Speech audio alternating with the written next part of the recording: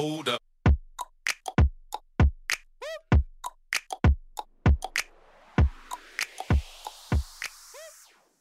Welcome to another episode of Connect and Move Radio. I'm your host, Andy Fortuna, and today we'll be going into what it takes to become a tennis coach and what a tennis coach is, and then the prerequisites of a tennis athlete. Today's guest is Jeremy Standiford, tennis professional based out of Miami, Florida, specializing in training competitive level juniors as well as players of all ages, levels, and sizes. Loves watching sports in addition to playing and coaching.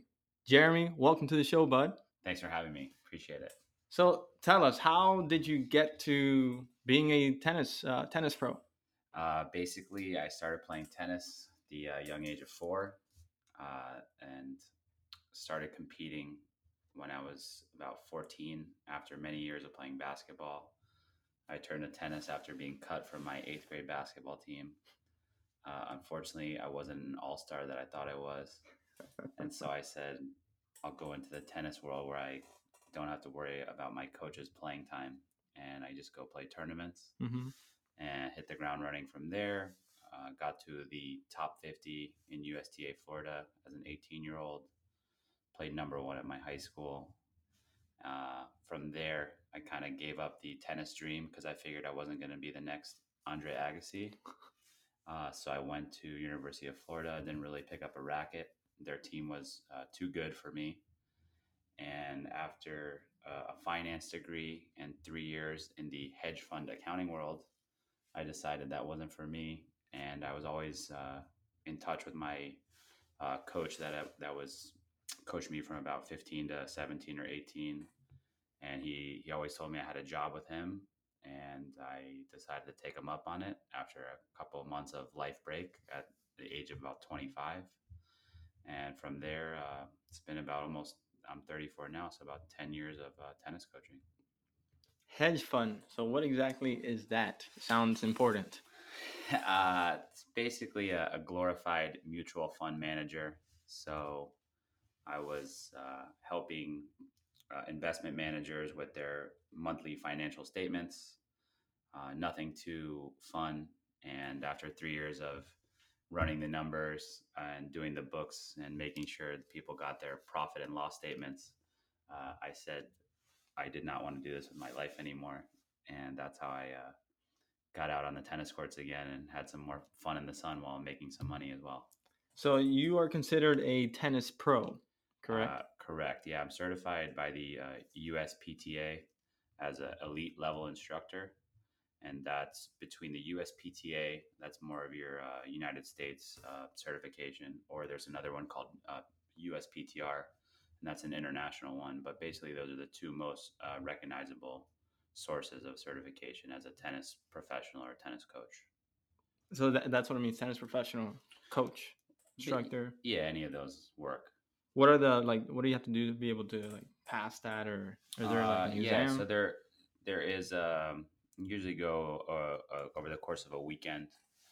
You take a written exam, and then you also do 2 different on-court exams where one would be a private lesson for about 30 minutes, and then you give a group class for 30 minutes. So in order to get the elite level one, you need to pass the test with 90% or better. It's a 100-question test. And then basically you just go through, you have somebody evaluating you when you do the lessons, and they just pick out it's at a club in Boca, the one I did it at. And you have a random lady or guy that you give a private to, and you have someone evaluating you, and the same thing with the group. And from there, if they like what they see and what they hear and whatnot, you'll get your grade. And luckily I made the cut. And I was already teaching for a couple of years. I actually go back to when I was 15, I gave lessons to some younger guys. So Okay. even though I've been doing it about 9-10 years full time, I was giving lessons as a 15, 16, 17-year-old in high school, making some extra money. So you're already a veteran by the time you're like, you know what, I'm gonna go into this tennis thing. As everybody in my family knows, I'm always coaching. So definitely. Especially growing up with my younger brother too, playing basketball. I always was coaching him on the basketball court. My sister, my mom, helping them with their tennis game as well. Okay. So you teach from your bio. You teach basically anybody of all levels. Do you have like uh, a demographic that you work with mostly, or as far as like you tend to work with mostly? But Yeah, I would say 50% of my time, at least, maybe even more, is spent with kids, probably ages about 8 to 17 or 18. Most of them are competitive tennis players, meaning they go out on the weekends, they play USTA, and they try to get a state ranking or national ranking. When I first started coaching with my buddy Andres Barbosa here in Miami, um, for over the 2 or 3 years that we worked together, I think we had something like 10 scholarship athletes. So at the beginning, it was almost all my students were high school level, and they weren't necessarily mine completely, but I definitely had a hand in helping them. And then as the years have gone on, now I'd say most of my guys are middle school or high school level tournament players. what does it take to be a good tennis coach, or I guess other than passing the certification, right? Being like this sought out tennis coach. I mean, you have a successful um, business and academy instructing business for the last 10 years. So obviously, you know what you're doing. What does it take uh, to be a coach at that level Uh, and to work with these type of athletes? yeah, I mean, first of all, you got to be around a group of kids that are having successful results in tournaments. From there, once you have one or two kids, the other kids start to follow. So you could say, or be an amazing player, or teach one or two good kids, but unless you have a following, it's kind of just like being a good trainer. Once you have a good word of mouth, potential is kind of limitless from there. So right now, I teach out of my parents have a private court in Pinecrest, and I've been using that for years. And I'm also at Royal Palm Tennis Club, which is in South Miami. Beautiful 21 court facility, and we have a lot of really good coaches out there, led by Eric Heckman, who's right now he's about to go on tour and coach Venus Williams. And the guy, he used to be a really good player himself. So we have about anywhere from 20 to about 40 kids every single day, training and working towards being whatever, college player, or who knows, even we have a couple guys that are looking to go on the pro tour. So um, it's all about managing goals, expectations, kind of working with every individual student, just like you would as a trainer. The first thing I like to do is just ask what are your goals, and those are always changing. So can always make a short-term goal list, whether it be 1 month, 3 months, or 6 months, and then there can be a long-term goal. So if I have an 11-year-old boy or girl, and mom and dad say, hey, we want them to be a college scholarship athlete, then we know where the long-term goal is. Maybe after a couple of years we say, hey, that's not the goal anymore, or every 3 months we're changing. So a lot of the kids I work with, I make them a tournament schedule. We look back at it after that 3 months. We take a look at their results, say, hey, is this working? Is this trending up? Was this trending down? Are we somewhere in the middle? And then from there we can reevaluate. But without, putting in the work, you're just kind of going in circles or just fooling yourself, because you got to kind of stick to a plan. So I think that being organized is definitely the biggest prerequisite for being a good coach, whatever sport you are in.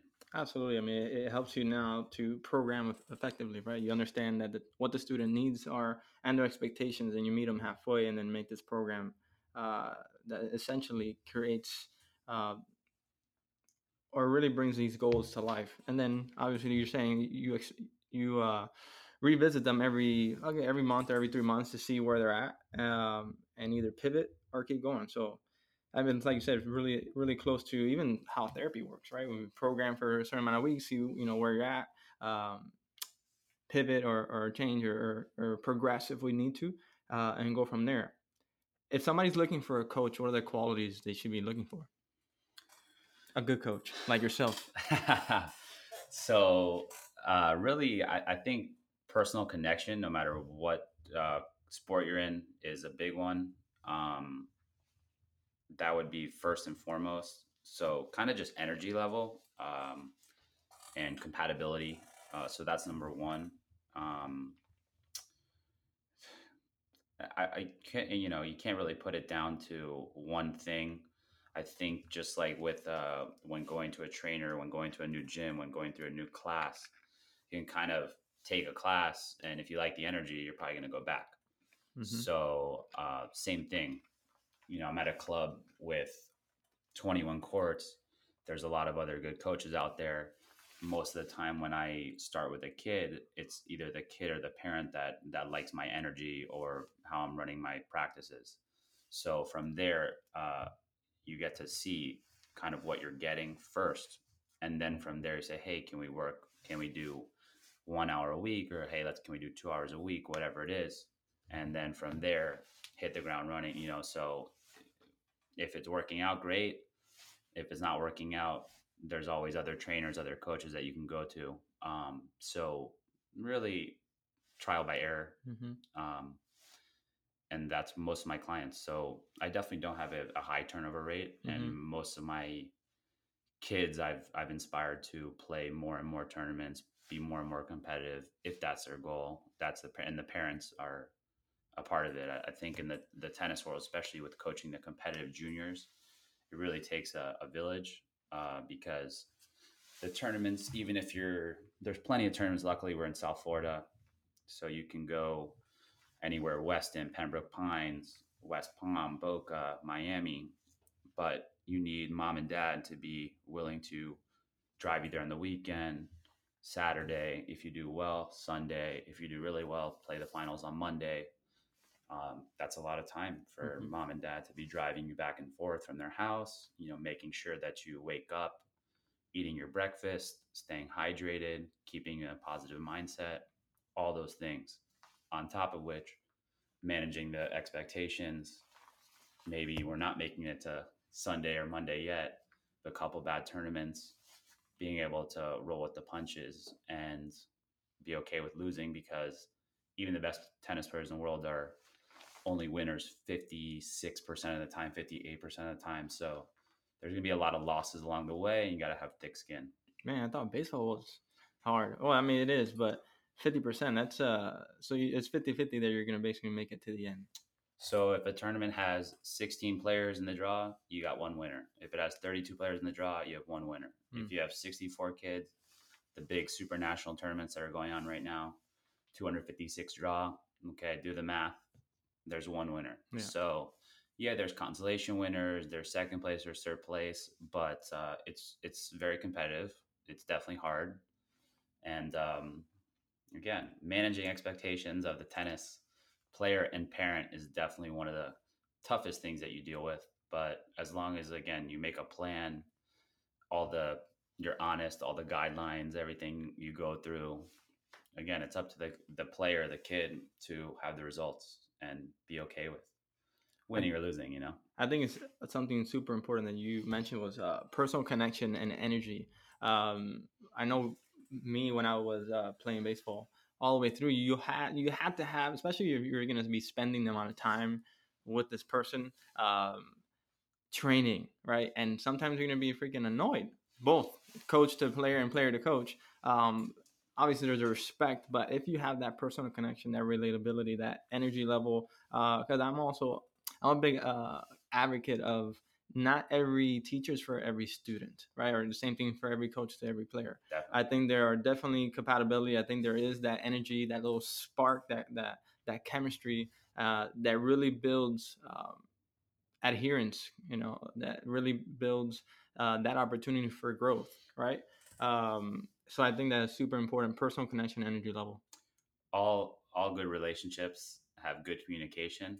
So one of the first things I tell parents of the students I work with is, I might be a fun guy and all those things, but I'm not going to be your kid's best friend every day. Some days we will be, and some days they might want to punch me in the face.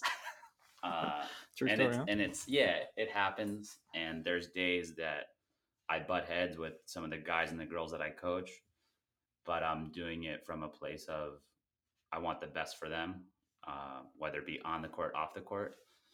And if they're acting up, I'm going to tell them. And if they're doing a good job, I'm going to tell them. But I'm not going to just be a cheerleader every day or every Mm-hmm. second of every day. And that's not me. If you want that cheerleader coach, There's I definitely out definitely there. can get you someone. But at this point in my career, luckily, I can work with those guys that want to get better. So I'm straight up with all my guys and girls, whether they're 9 years old or 19. So And I'm more sure, more fun that way. yeah, I'm sure they appreciate that. I'm sure the parents, maybe not all of them, appreciate that because then you're teaching them a sense of responsibility, right, and accountability at that point. Which, if there's anything I learned in sports, and I continue to tell people that sports teaches, right, is uh, life, right? Teaches you about life, teaches you about responsibility, teaches you about discipline, teaches you how to handle failure, right? And come back and still produce, right? You mentioned 58, 56%. That's like Best players in the world. Jesus. Yeah, best You players in know? the world. So There's still guys making millions of dollars that are 40% right. winners. So I mean, if we look at baseball, if you do great 3 out of the 10 times, you're a Hall of Famer. right. That's pretty darn good, right? But you also have to handle. It's not what you do; it's how you come back from the strikeouts, or for example, the bad tournaments, right, or an injury in that sense, God forbid. But having that personal connection, having that village, like you mentioned, I had a recent episode with Michelle Cordero, and she's basically an athletic trainer. She works. One of her biggest things is working with parents and getting them to understand that sports lifestyle and what do they need, what do the players need. Whether, hey, if there's this injury, this is the stuff you should be doing. And one of the things she mentioned is how parents are the front line to those athletes. Obviously, we're talking about youth, but even beyond that. Because, like you said, they're the ones investing time, money, emotion, right? Because they're just as part of the wins and losses as they are as the athletes. So it does take that dedication from parents. So thank you, parents, by the way. What does it take to become a good tennis athlete? Many hours on the court. First, you need to learn how to have good technique, how to hit a ball properly, forehand, backhand, volleys, overhead, serve, so on. Then you got your specialty shots. So you got to build your toolbox, as many tennis coaches will say, meaning you need to have all the facets of the game down to be a really good player. From there, once you have your toolbox, you got to learn how to play against other people. So when you're with a coach is making you better or trying to get you to play as good as possible at all times. When you go to the tournament, your opponent's kind of trying to do the opposite. A lot of times I'll hear from parents, oh, but little Johnny was doing so good in lesson with you. And can you believe how good he was playing? And then he went to the tournament and it was like nothing we ever seen. Maybe his energy level was low or he wasn't doing well. And part of that is, number one, pressure can't be simulated in practice. When you're working with a adult that's trying to help you and you, let's say, fail or do something bad, it's to be expected and no big deal. And it's all good. Next ball being fed to you. When you're at the tournament, it's, those points are adding up towards you losing your match. And, you're letting yourself down. Maybe you're letting your mom or dad down. And then the whole trickle down effect of the waterfall crashing. I can't believe we played bad. So we go from, again, technique, then we learn how to play. You got to develop your own game style. There are many different game styles. Just like in training, not everybody is built the same. Some people are going to respond really well to some commands or some exercises, whereas other people don't either learn as quickly or pick up on things as well as others do. So patience is huge with both the coach and the student. And again, a lot of trial and error. And once you got your toolbox down and once you kind of have your strategy down, then you need to go play a lot of matches so you get that experience of using your brain and being mentally tough. So being mentally tough is definitely one of the biggest, because in tennis you only have yourself. Mm-hmm. So I'm a huge basketball guy, but if you have D Wade or LeBron on your team and there's 2 minutes left, you're giving those guys the ball. In tennis, you're feeling a little bit nervous, you're feeling a little bit tight. It's only you, Right. and it's not a time game, so you can't just sit on the ball. You got to go ahead and win that last game or win that last match point. And just Wimbledon 2 weeks ago, Roger Federer on grass in Wimbledon as up 40-15 as to you would bet against, you would bet on him every single time. And he ended up losing the match. Again, Novak Djokovic, awesome champion as well. But even the best sometimes crumble when the stakes are high.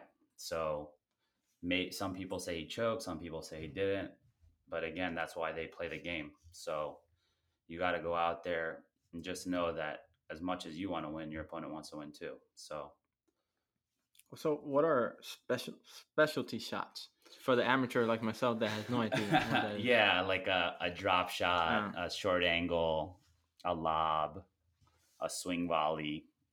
These are all things that maybe tennis people definitely know exactly what that is. But if you haven't watched tennis, those are things that maybe you wouldn't get on your first hour of lessons with a coach. They wouldn't maybe be going into those things because you're just working on your forehand and your backhand. Right. But those can all be used effectively. And kind of like in baseball, you've got your pitcher that has the curve, the fastball, the changeup. Right. And maybe or even football too, the coaches, they have their 20 plays or sometimes even 75 plays that they're going to go out before the game. A lot of tennis players will have kind of where they want to put each serve for the first, let's say, 5 or 10 games. Who knows? It could be the whole match. Or if my student's really strong with the forehand, we're going to devise a game plan for him or her to get as many forehands as they can in the court instead of their opponent picking on their backhand side. And that's making sure that the ball lands a certain part of the court so you have that backhand? Correct. And again, sometimes much easier said than done. So it's always easier from the coach's booth. Right.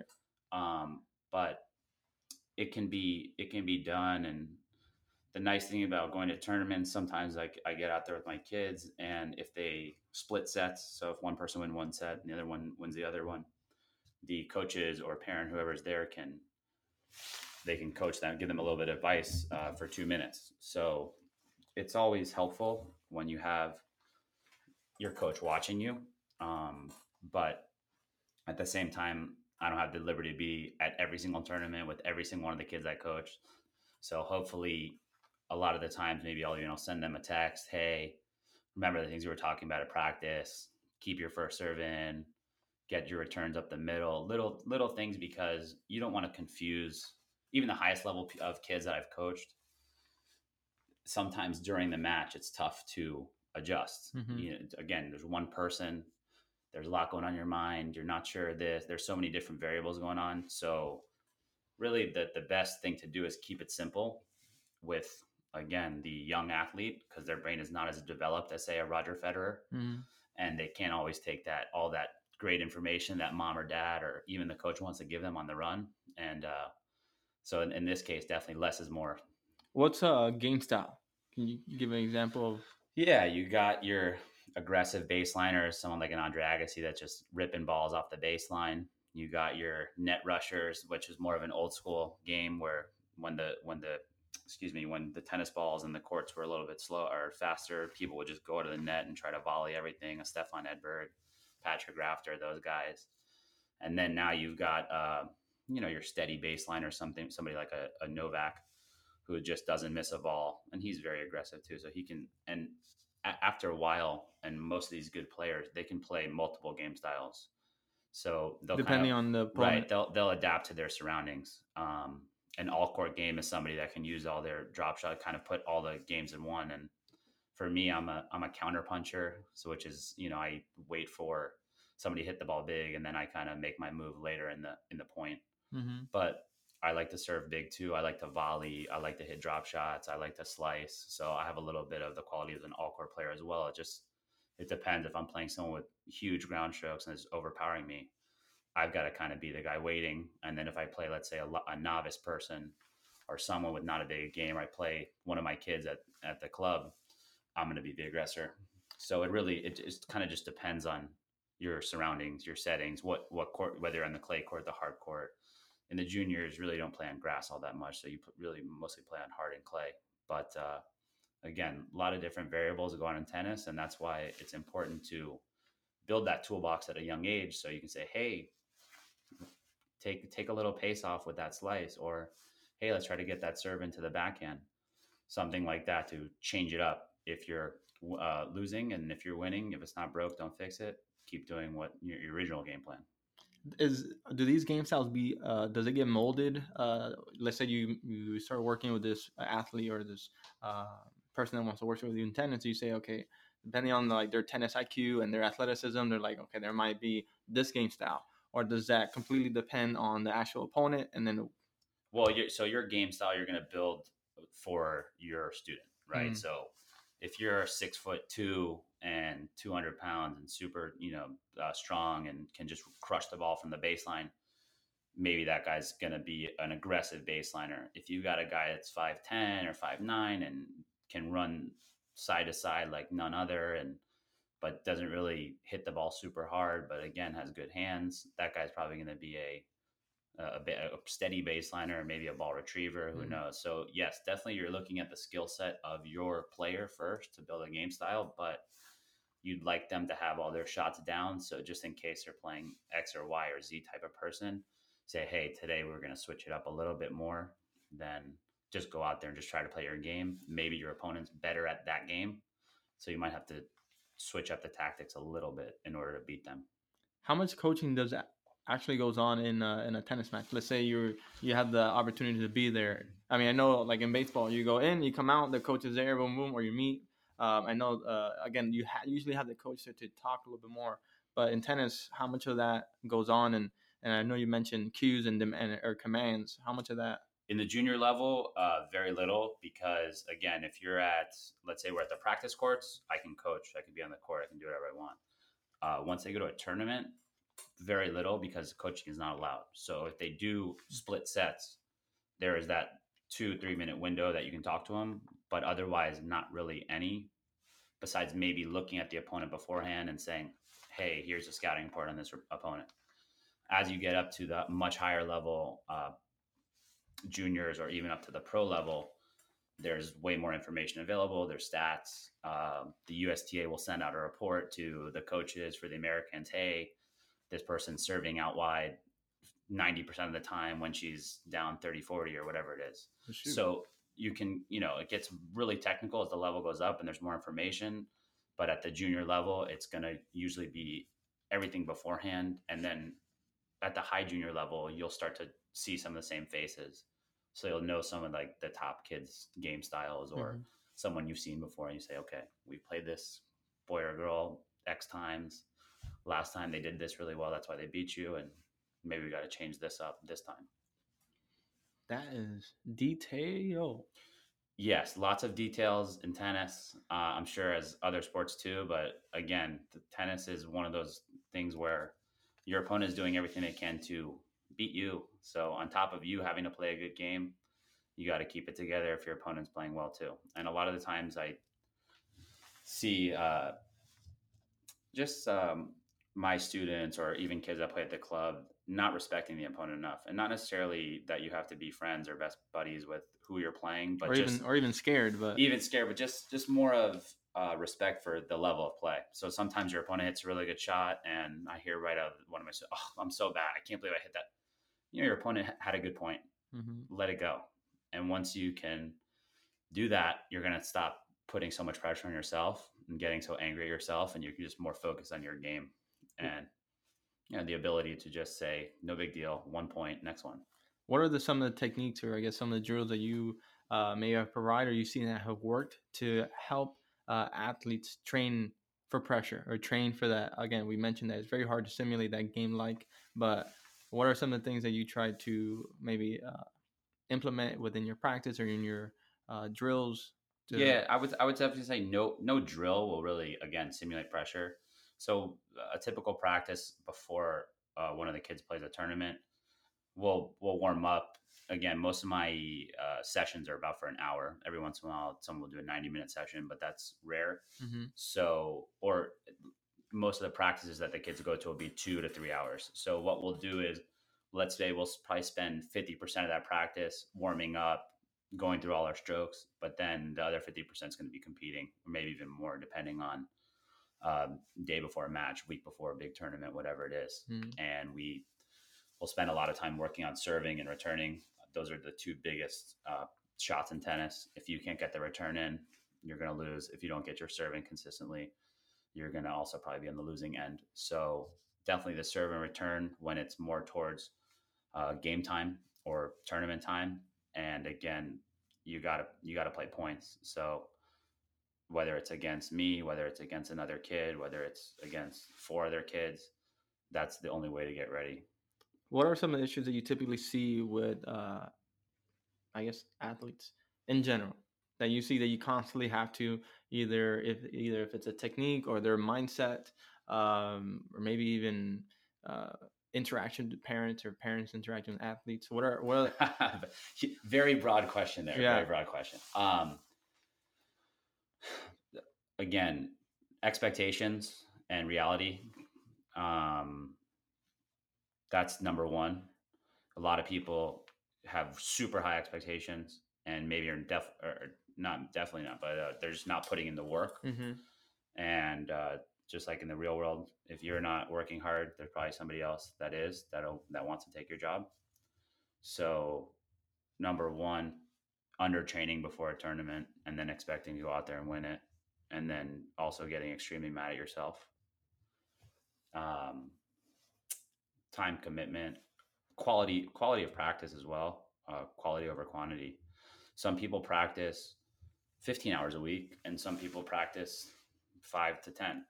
Sometimes the people practicing 5 to 10 are going to do way better, but because those guys or girls are getting out to practice 15 minutes early, they're going through their stretching with their bands, they got their little stretching routine that whether they're physio or the guy or myself even made a little warm up for them. Mm-hmm. They're doing that before their 4 o'clock lesson. They're there at 3:45. We have very few kids that do that all across the board, but there are those kids that do it, and you see they're more focused. They're taking ownership of their tennis. So a lot of kids are quick to blame anything, whether it be the equipment, the racket, their coach, the shoe. The list goes on. The waterfall of excuses. So for me, just got to go out there and play. It's okay. Losing's okay. That's part of it. But you want to be learning from your losses. Or, hey, I lost to Andy today, but his forehand was incredible. Next time I play him, I got to keep it away from there. So at least that they're learning, or even just taking an observation away from their win or loss. Because sometimes too, even when you win, maybe you win ugly. It's the famous title of a book from Brad Gilbert, who's a longtime player and coach. So he always said that he wasn't the most physically fit or the best forehand or whatnot, but he went out there and just did whatever it takes to win. So a lot of these kids are not exhausting all their options to win. They're just quick to say, "Oh, I don't feel it today. I'm going to lose," or "This isn't going well for me today." So I'm really big on being able to lose the first set and come back and win, or vice versa, win the first set, lose the second set, but then still be able to have that focus, go in the tiebreaker or the third set and just take it down. So another Andy Roddick, another big name, he said he was only really feeling the ball 15 to 20% of the time that he's on the pro tour. Guy's a former Grand Slam champion, number one player in the world, telling you, hey, he was only playing his best 20% of the time, if that. But again, he found a way to win. Mm-hmm. So he did a really good job, again, with mental toughness throughout his career. He said, I don't want to lose. I'll do whatever it takes to go out there and compete to the highest level, even if my technique or my game style today is not at the highest level. Quality losses. Well, that's kind of what comes to mind, right? You lose, but you get so much feedback and so much knowledge of yourself as a player, and maybe even the opponent when you face them again, that it becomes more. It's not just not like you're racking up losses. Oh, coach says it's okay to lose. Here you go. But you really are really being intentful, or intentful, and like I said, you're really learning from those experiences to then not have them happen again. That's the Correct. idea. Correct. And there's going to be a lot of ups and downs along the way. And even the best of tennis players have those ups and downs. Go through the list of all the guys and the girls of who's been good and bad and up and down at some point. But again, we go back to that percentage wise. So all the best players in the world are still only barely over 50%. And you get over that loss, that fear of losing, right? It becomes, oh, I'm gonna, rather than, oh, I'm scared to lose, or I don't want to lose. It becomes, okay, if I lose, it's because this and this and this, or if I did lose, I'm gonna learn this, this, and this, and I'm gonna be better the next time. And I think that takes the pressure off. One, I know for me as an athlete, if I know 3 out of 10 people are gonna strike out and still be really good, I know that's gonna, even though it was still very hard, but it gave me the opportunity to be like, okay, I'm just gonna get my pitch and do the best I can with it. Same thing, almost like in tennis. You're just gonna do your best, stick to what your coaches and what you have learned with your coaches, and if you lose, uh, nitpick or figure out what was that caused the loss, whatever it was, and then learn Right. from it. And I have to throw a disclaimer in. I don't think that I had that mindset when I was a Right. 15, 16, 17-year-old. It probably took me till I was about 25, 26, and I was playing recreational or, men's open level. And it did take me many years and many mental conditioning sessions with my mom, who's a therapist, and my dad as well, Mm-hmm. to tell me to chill out because I was so intense. And I always tried really hard, but sometimes it would just lead me to raging on the court. And because I definitely hate losing more than I love winning. Right. So I was always ready to have a rematch, but sometimes I needed one more. Yeah, sometimes I needed about 5 to 10 deep breaths, if not more, before I stepped on the court because I was just, so obsessed with not losing. Mm-hmm. Yeah. What about the person that doesn't want to compete at a very high level and just wants to play? What do you recommend to that? I mean, they're technically an athlete in a sense, but that recreational athlete that just likes to play in the weekends and just wants to get better day by day. What do you recommend for them? Go out there and hit some tennis balls, take a lesson, find a friend that's a comparable level, even or girl or guy, or play mixed doubles. Anything you want to do to have fun. Whatever floats your boat. Whatever you like to do, go out there and do it. So as far as the recreational tennis player, I coach. I have a group of moms that I coach. I have a group of guys that I coach. I have a few guys I give private lessons to. Everyone's different. So some people don't have necessarily set out goals. That's totally fine with me. Hey, every Friday, 8:00, I want to hit and I want to get a good workout in. Totally fine with that. So as long as you're having a good time out there, I'm having a good time as well. And if at any time you don't want to be playing tennis anymore, you'd rather be working at a gym or you'd rather be playing matches or whatever it is, again, with your time and with your money, and it's endless possibilities. So I always want people to feel like they have the freedom to do whatever they want in this, nice world we live on. What's the best way for the listeners to contact you, Mr. Jeremy Sanford? Definitely, you could go email jerstand@gmail.com. You got Instagram @jstando. Can definitely get my phone number from there. Or we even have a website, standifordtennis.com. STANDIFORD tennis.com. And that'll probably give you that info that I just did as well. And listeners, don't you worry. I will definitely put this at the bottom of the show notes and in the description so you can hit this man up for his knowledge and his experiences as a tennis coach. Any book recommendations you would, or any resources that you would recommend for either an athlete or recreational or anybody trying to get into this tennis world? Winning Ugly. I love that one by Brad Gilbert. So that's very tennis specific. And then I really like the book called Growth Mindset. Mm-hmm. And that can apply to tennis, any sport, and life. Those are two. And anything by Les Standiford. Those aren't necessarily tennis specific, but my father is an author, so I have to give him a little shout out. What type of books did he? Last Train to Paradise by Henry Flagler is his biggest nonfiction book that's been published. He's the head of creative writing over at FIU. So if you're looking for writing, that's your one-stop shop. Oh, dang. Okay. All right. Well, this last part, second to last, part of the podcast is what I call speed round. Okay. And speed round is I have some questions here prepared and some that I just wrote down that I thought would be cool. Awesome. You have literally 0.3 seconds Okay. to answer these questions. So whatever comes Quick. first to the dome is what you Yeah, say. yeah. 0.3 seconds is arbitrary number, but answer as quickly as possible. Are you ready for speed round, Mr. Jeremy Stanford? Yes. Are you 0.3 sure? seconds. Are you Yes. nervous? No. There's a lot of pressure. We're just talking about pressure. Love pressure. Okay. All right. First question. Toilet paper, over or under when you're putting on the thing? You know when you put toilet paper on the little roll? Okay. Is the paper over or is it coming from the bottom, under? Funny you say that, over, but that's because my wife changed me to be like that. So it used to be under, and then she said you're doing it wrong. So over, always now. I think that's relative to the person. I mean, some people say if you hit it, that way it doesn't roll all the way down. But I'm a very organized person in life, but again, happy wife, happy life. So over for now. I agree.